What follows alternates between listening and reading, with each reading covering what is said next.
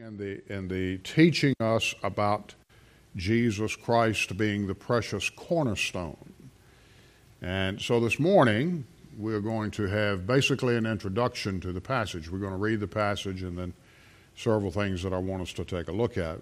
We won't really get into the exegeting the Scripture until next Sunday. But we're looking at honoring the cornerstone and his gospel. Now that's the verses 4 through verse 12, which we'll read. We'll pick up then when we finish there from verse 13 through verse 7 of chapter 3, holding to authority. And then there's a lot of similarities between Romans chapter 13 and the latter part of chapter 2 and first part of chapter 3 in 1 Peter. So we'll spend some time there looking at submitting to the government for the Lord Jesus Christ. And we covered this in Romans as well. Submitting to the suffering as the Lord Jesus Christ, and then submitting in the family of the Lord Jesus Christ. So this morning we began to look at honoring the cornerstone, and begin in verse 4, reading through verse 12, we have these words. Coming to him as a living stone, rejected indeed by men, but chosen by God and precious. You also, as living stones, are being built up in a spiritual house, a holy priesthood, to offer a spiritual sacrifice acceptable to God through Jesus Christ. Therefore, it is also contained in the Scripture, Behold, I lay in Zion a chief cornerstone, elect, precious, and he who believes on him will by no means be put to shame. Therefore, to you who believe, he is precious. But to those who are disobedient, the stone which the builders rejected has become the chief cornerstone, and a stone of stumbling and a rock of offense. They stumble, being disobedient to the word to which they were also appointed. But you are a chosen generation, a royal priesthood, a holy nation, his own special people, that you may proclaim the praises of him who called you out of darkness into his marvelous light, who once were not a people, but are now the people of God, who had not obtained mercy, but now have obtained mercy. Beloved, I beg you as sojourners and pilgrims, abstain from fleshly lust, which war against the soul, having your conduct honorable among the Gentiles, that when they speak against you as evildoers, they may, by your good works which they observe, glorify God in the day of visitation. Honoring the cornerstone. Let's go to the Lord in prayer. Father, indeed, we need you this morning in ways that we cannot even fathom. And so we pray that, and we ask for your forgiveness where we are an ignorant people. We pray by the Spirit of God you would teach us from your word this morning. We pray that you would, Father, from the word, have us focus on the God-man Jesus Christ. And our prayer is that you would make us like Christ. In Jesus' name we make this prayer. Amen. So as we move into this passage, I want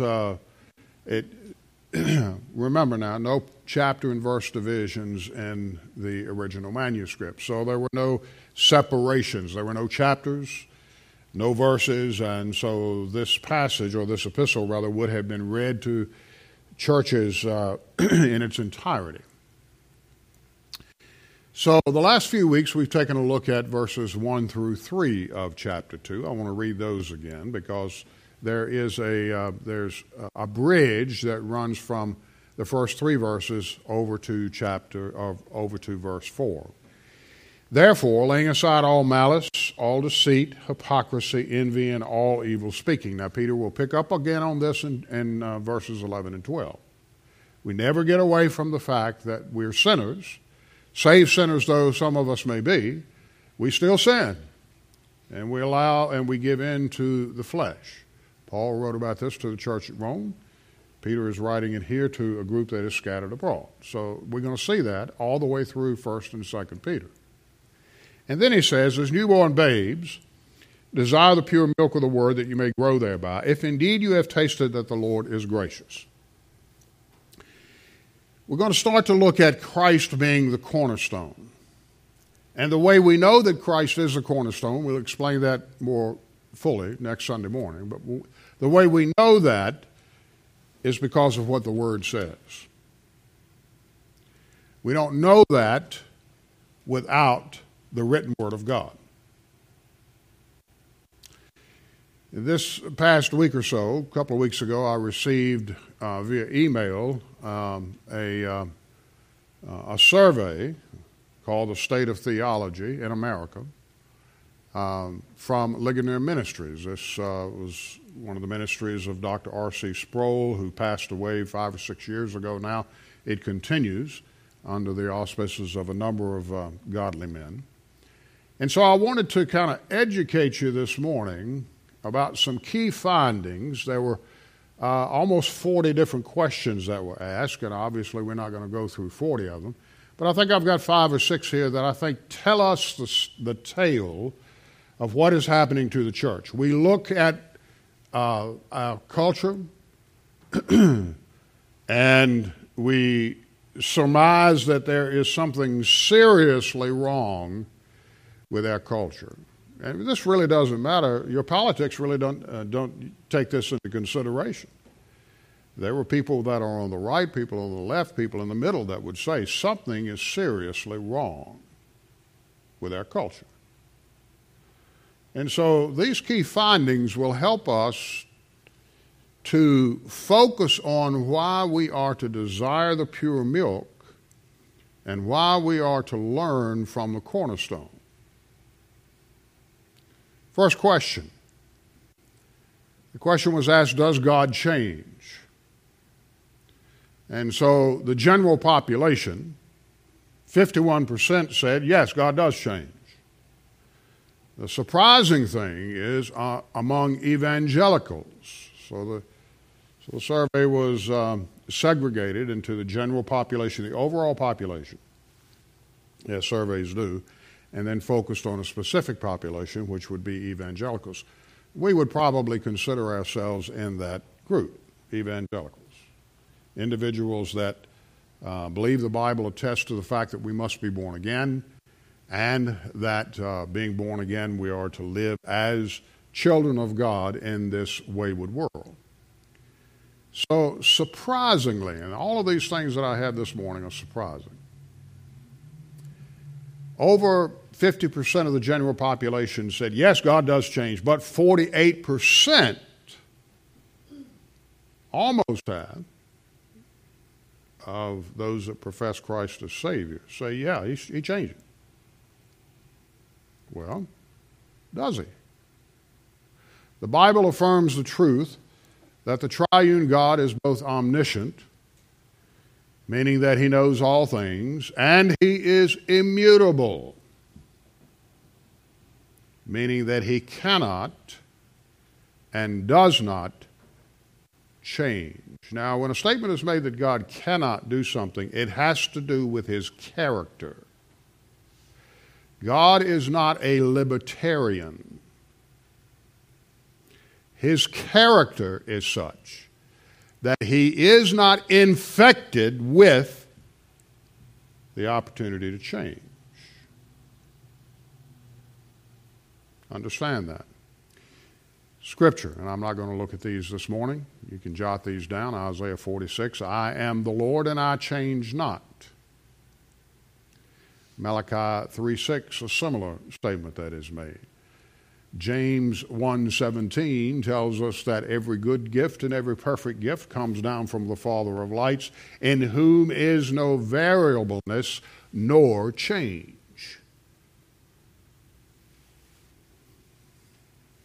And 1 John 3:20 also speaks of this. Despite this truth,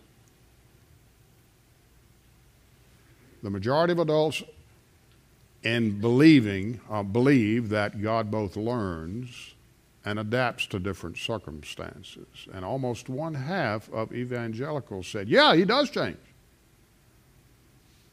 So the question I have for you this morning, and some of you may think that, but the question I have for you this morning, does that align with Scripture? Secondly, are we born innocent? A couple of ladies that are expecting, and by the way, having infants, having young babes, having children in a church is good for a church. All God's people said? Amen. All God's people said, amen. It's good for a church. It was just a few months ago that Kitty said to me, we don't have any more babies in the nursery. And I said, all you got to do is wait. Having children is a good thing. And it disturbs me that Christian believers, husbands and wives that have the capability of having children, do not choose to have children. By the way, that's sin. So, are we born innocent? The general population, 70%, says yes. Evangelicals, 65%, say yes. Well, what does the Bible say? The Bible teaches the concept of original sin. We preached through this when we were going through Romans. And it's not only unique to Romans, it's found in Ephesians. Peter's going to introduce it also. It is a Bible concept. And this means that since the fall of Adam and Eve, every human being inherits a sin nature from their conception. Psalm 51:5, behold, in iniquity I was conceived, David says. And then Romans 5:12 also alludes to this fact that we were born sinners. We're not sinners because we sin. Rather, we sin because we're sinners. And that's an infection that all of us have. It's an infection that cannot be cured without the righteousness of Jesus Christ being imputed to us. Can't be cured without Jesus Christ. Most adults believe that people are born innocent. Think of Adam and Eve and were innocent. They were not. They were given a law. They knew and understood the extent of the law. So when a law is present, there's no innocence. And most adults believe that humans are born innocent, and because we live in a humanistic society where philosophies and worldviews teach self-determination, and the view of humankind is basically good, I then would challenge you just look at the world.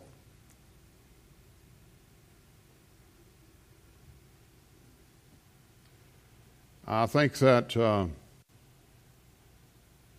what's the phrase, Mike? Anyone with any common sense would figure that out. Anyone with any common sense should be able to figure that one out.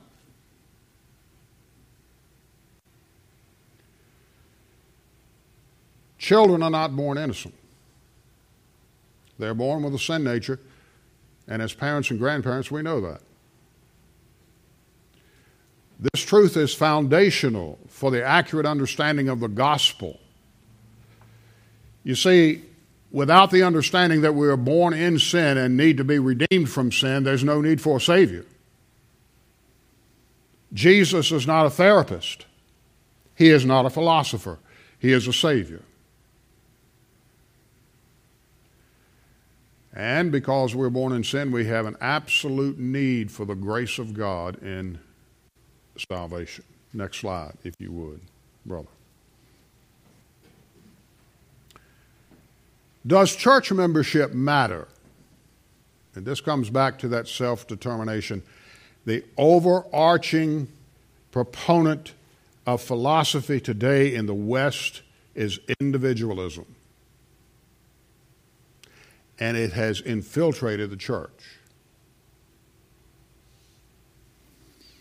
Well, the general population said 56% said no, it doesn't matter. But surprisingly, the evangelicals said, yeah, 68, almost 70% said yes, it does matter, and that's good. For much of American history, it ought to be 100%, but be that as it may. For much of American history, the influence of Christianity resulted in a high rate of church attendance and membership. Yet increasing secularization in America has led to more Americans identifying as non-religious. In addition, the entrenched cultural value of individualism means most Americans deem church membership as optional for Christians. Well, I don't see it that way. Well, the New Testament teaches that those who claim to follow Christ will also become part and parcel of a body of believers. And there's a number of passages, and this is just a few of them. I would ask you this question. You've heard me ask it time and time again. The question is, since 2/3 of the New Testament was written to churches, do you think maybe churches matter? Yeah.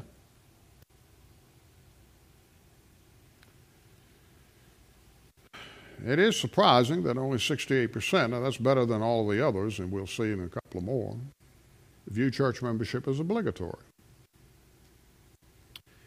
And this may indicate the influence of individualistic, here we come again, worldviews. Challenges posed by COVID-19, we've seen over the past 2 years or so, and an ever-increasing access to viewing via the internet, which is a good thing for people that can't be in God's house. It was never intended, and we publish the messages here, and as I mentioned to you several times, the downloads for the messages now exceed 41,000 downloads. And that's across our nation and around the world, which tells us that not everybody that listens or watches or downloads can be here. So that's the extent of the gospel. That's a good thing, but for those that have the capability of being in God's house locally, part and parcel of the Flat Creek family, you should be here. And that's not antiquated thinking. That's Bible thinking. Next slide, if you would. So there were a couple of questions, or 2 or 3 questions that I have here that were asked to evangelicals only. They didn't ask them to the general population. And first one that I have for your viewing pleasure this morning was the Bible divinely inspired and literally true? Or, like all sacred writings, it contains myths which are not literally true. And the surprising thing is that 53% of people that say they are born again said, yes, the Bible does contain myths that are not literally true.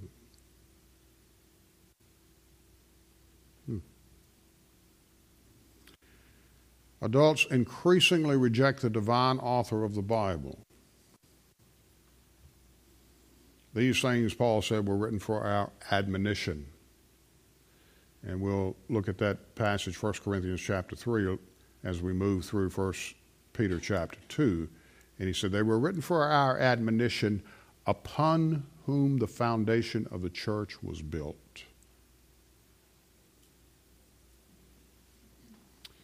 And so we demote the Bible to the same category as other religious writings or alleged sacred text. And we preached somewhat about that last Sunday morning. A view of the Bible this way makes it easy for individuals to accept biblical teaching that resonate with them, while simultaneously rejecting any biblical teaching that is out of step with our own personal views or broader cultural values. And we see that all through our country today. I ran into a man that I had not seen in over 20 years. I used to be a peer of mine, work with him, last night. and he and I were talking. He is a pastor of a small Methodist church in Bedford County. I didn't know that, so he and I talked a little bit about the culture at large. And so he said, you know, Ernie, he said, our church has left the United Methodist Fellowship. And I said, well, you probably didn't have to leave. They probably walked away from you. And, of course, the main issue, and some of you may know this, but the main issue, of course, is alternate lifestyles, alternative lifestyles. Not only homosexuality, but the transgender issue and all the other rigmarole that we're going through today. And so he and I talked for a bit, and I reminded him. Actually, he was talking. He said, I went to a meeting to inform the Methodist Presbytery that we were disassociating with the United Methodist movement. And he said one of the men that chaired this particular meeting, when I told them why, that the viewpoint now of many of the United Methodists, not all, but many of the United Methodists, is that these alternative lifestyles are, yeah, they're sinners, but they're, sinners that need to be reached, and they do. And then the chair of the meeting went on to say, well, this is an old person issue. And so this man that I was talking to is about my age, and of course he's got white hair as well. And I said, well, it's not only an old person issue, it's an old issue. It's as old as the Bible. Comes back to this rejecting biblical teaching that is out of step with their personal views or the broader cultural values. The Bible is a unified message from the one true God. It's to be embraced in all of its fullness as God's perfect revelation to mankind. Few scriptures that are here. We must conform to Scripture. And that means when it speaks to us in areas that convict us, that means the Spirit of God is doing His job. That's what it means. We must conform our lives to Scripture rather than twist Scripture to suit our lives. And believe me, that's a difficult thing. It's a difficult thing for me. And we'll see that later on as we bring this to a close this morning. Secondly, does God accept other faiths as worship? 56% of evangelicals, those that profess Jesus as Savior, say, yeah, it's okay.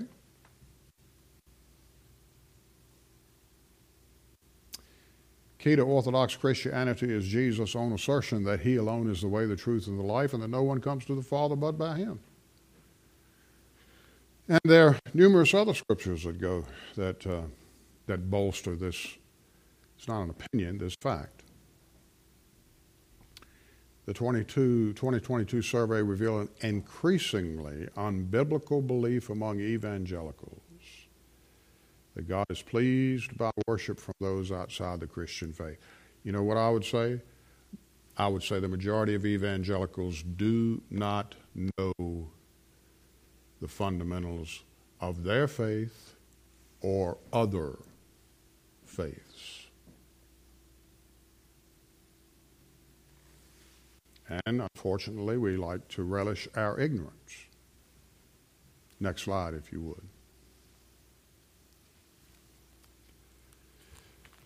Questions, again, to evangelicals only. Christ was a great teacher, but not God. Well, 43%. The sad thing is that 43% said, yeah, he's a great teacher, but not God. Now, how are you born again, accepting Christ as a teacher only, but not God? You're not. You're not. You're not a believer. In 2020, 66% strongly disagreed with this statement. And in the last 2 years, a significant increase in evangelicals deny the divinity of Christ. These are people that say they're born again. And that's an increase of 25% in just the past 2 years. And that's interesting because that occurred when COVID, over the past 2 years with COVID. And it's also interesting that in many cases, churches were shut down and were fearful of coming back together or continuing to be fearful of preaching the Word of God. You think the devil distracts in ways that are beyond our mental capability to comprehend? Absolutely.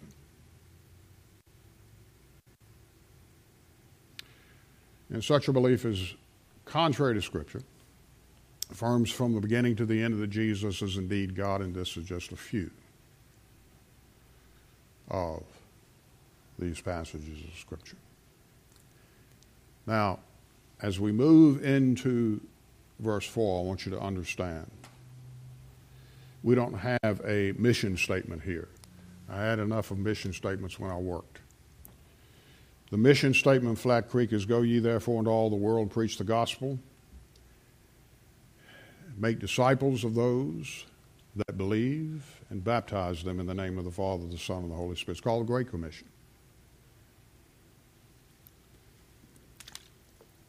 Flat Creek is intentionally focused on teaching the truth, which begins with the indicatives of the doctrines. We've talked about that quite often.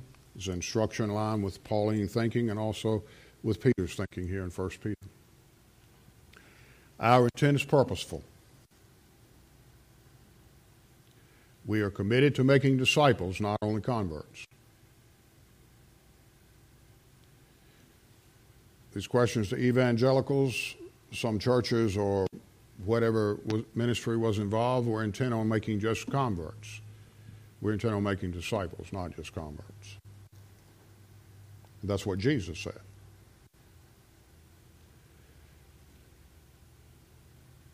We want disciples that understand the fundamental truths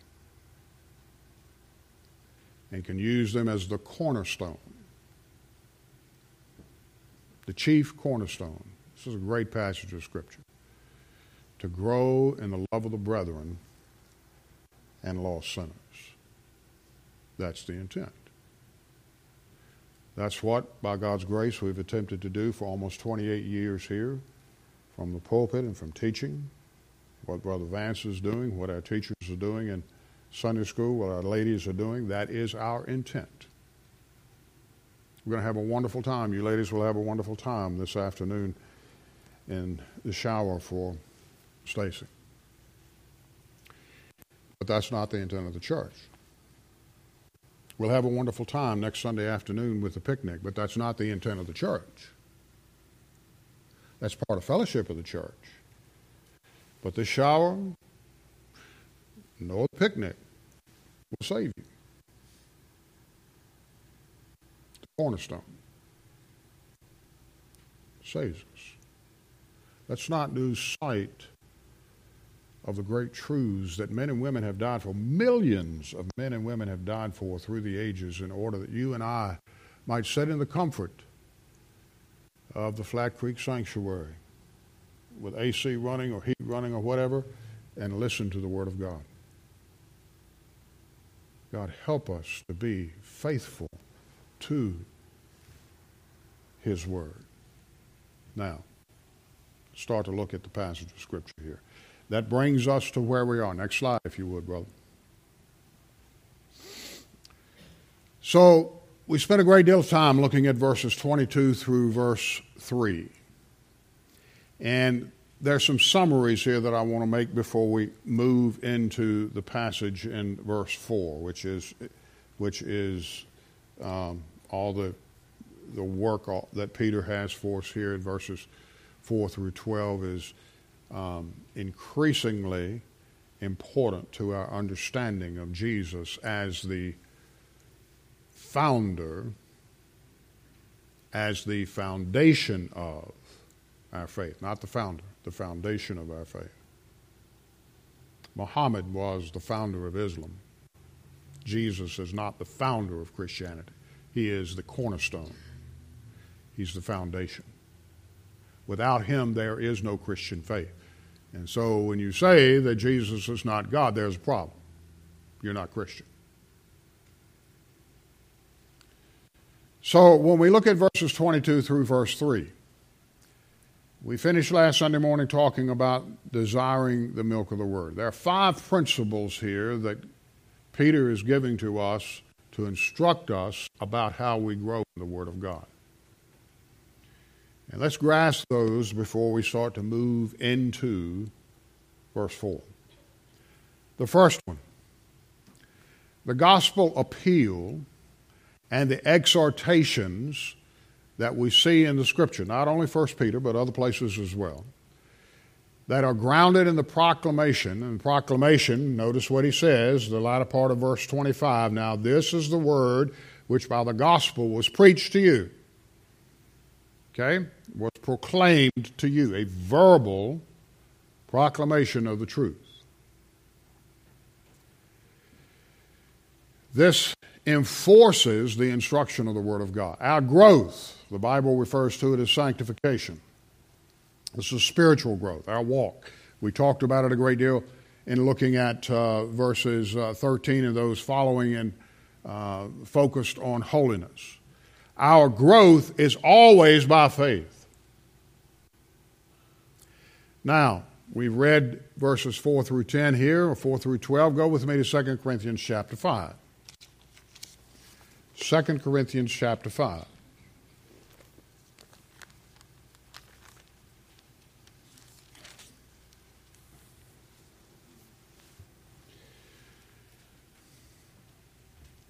Peter's writing to a group of pilgrims. In fact, that'll come out in I think the 5 points here. To those that scattered abroad, sojourners, people that were displaced by the Roman persecution. By the way, the Romans considered Christians to be atheists. I think you've heard me talk about that many, many times. They didn't follow the Roman pantheon, so they were atheists. Anyone that didn't follow the Roman pantheon became atheist.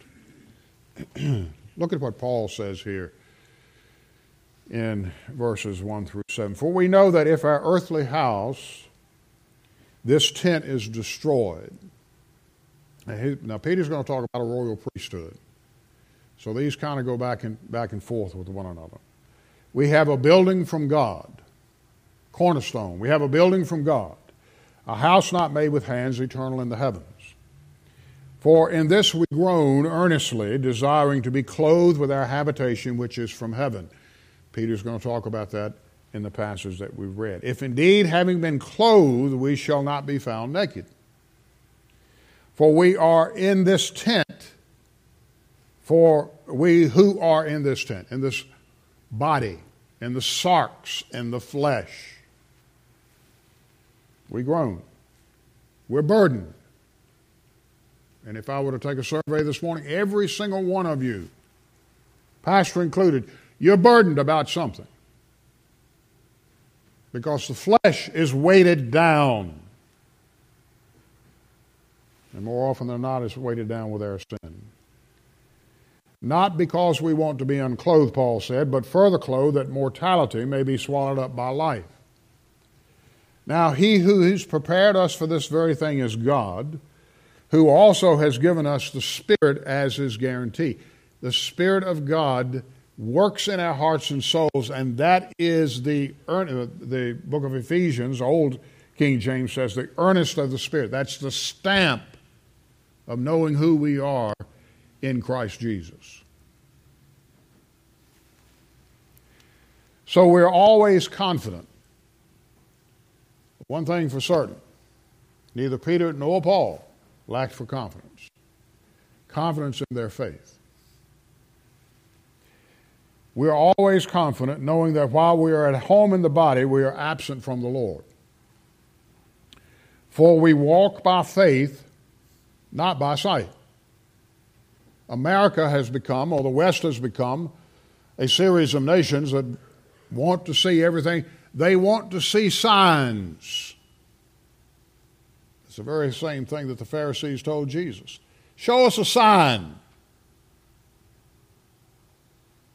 Paul says, no, you're not going to get a sign. We walk by faith. We don't walk by sight. We are confident, yes, well pleased rather to be absent from the body than to be present with the Lord. Now, what's Paul talking about? Well, primarily, if we move through this passage, and we'll stop right there this morning, but primarily he is re-emphasizing yet again the resurrection of Jesus Christ. Now, Peter has talked about this back in 1 Peter chapter 1. So our hope in the gospel, we mentioned to you, is in the resurrection. Holiness in the gospel comes because we are looking forward to Jesus coming and being resurrected in this life. Second thing, the word of the Lord always presents the Lord of the Word. We closed with that last Sunday morning. We don't come to the word of the Lord without coming to the Lord of the Word. When we come to the Word, we come to the Lord. And when we come to the Lord, He's pleased because we've come to Him through His agency. The Word of God cannot be detached from the Lord Jesus. The scribes and the Pharisees were masters at doing this. They clung to the Scriptures, Old Testament law, but they rejected the Savior. We can't do that. He's the living Word. We cannot profess obedience to Him and reject His Word. Peter declares that in 1 Peter chapter 1, verse 23. We've looked at that passage of Scripture quite often, where it says we're born again by the seed of the Word of God, which is living as well as enduring. Ephesians 4 talks about this as well. Next slide, if you would. How does growth take place? Number 3, the goal of our growth is salvation, and not a one-time event where we are born again. That's not the goal of growth.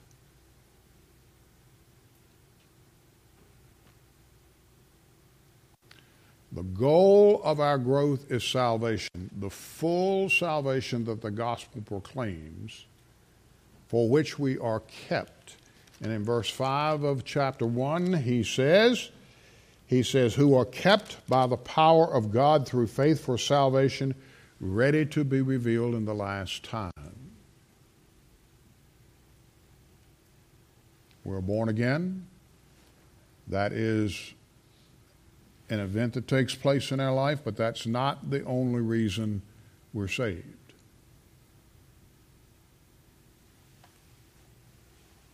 There is hope in the gospel. But the gospel also produces holiness, purity.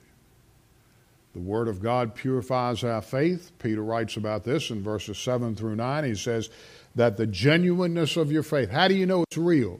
The genuineness of your faith, being much more precious than gold that perishes, though it is tested by fire, may be found to praise, honor, and glory at the revelation of Jesus Christ. Regardless of what God may have put us through or allowed us to be tested in ways that and sometimes are excruciating. This is a trying to prepare us for what is to come. Heaven would not be heaven if it's like earth. And somehow we have morphed heaven into being like the earth. We want all of the privileges of living on earth. It may be an opportunity to see the Lord once in a while. Help us through that. We love Christ whom we've not seen. Though we've not seen Him, we believe in Him. You rejoice with joy inexpressible, full of glory, receiving the end of your faith, the salvation of your souls. We are saved presently, but we're going to be taken home to be with Him. That is the ultimate revelation of salvation. Going home to be with Him. The Word of God purifies our faith. It intensifies our love. We see that in verse 22. And we taste of His grace as we are tested. Do these things happen in your life? Your life purified? Does it intensify your love for the brethren? And we taste of the grace as we are tested. Peter defines the gospel of Jesus Christ, number 4, as the incorruptible seed, which gives us new birth, grows us up in the desire for pure milk of the Word. How do we know we grow by the Word of God? Because the incorruptible seed borns us again, prepares us for heaven and seeing our Savior Jesus Christ, and then we desire continually the Word of God so that we may grow in it. And fifthly, this desire is the tasting of God's sweet Word. In Ezekiel is told, Son of man, feed your belly with this scroll that I will give you and fill your stomach with it. Ezekiel said, I ate it, and it was in my mouth as sweet as honey. Believers find the Lord in the word of his gospel. Or better, he finds us by his living word. These things move in our hearts and our lives to change us. One more point, and with this I'll close. Next slide. So this is where we will begin next Sunday morning. If you were asked a question, how would you define yourself? When I was employed, we had more consultants that would come in and tell us how to do our job than actually literal people that did the work. So one of the things that they taught you, well, you need to have an elevator speech. Have you heard of that? The elevator speech where you have a brief synopsis of who you are so that if you get on the elevator and somebody asks you, well, Ernie, what do? You're able to bore them with the details of what you do. The elevator speech. Okay? We live in the Occidental world, in the Western world. We're not Oriental. We're Occidental. We're West. Founded primarily by the Christian faith. We are a culture of self-definition. And when asked the question, how do you define yourself? One of the first things we start with, well, I am, and then you fill in the blank. This is my education, this is my background, this is what I do, this is where I go, this is who I know. And so we are limitless in telling other people who we are.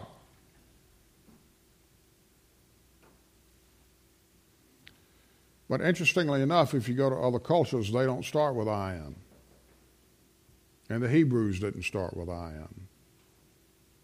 In fact, the only person that you find in Scripture, generally, that starts with the phrase I am, is Yahweh, is the Lord.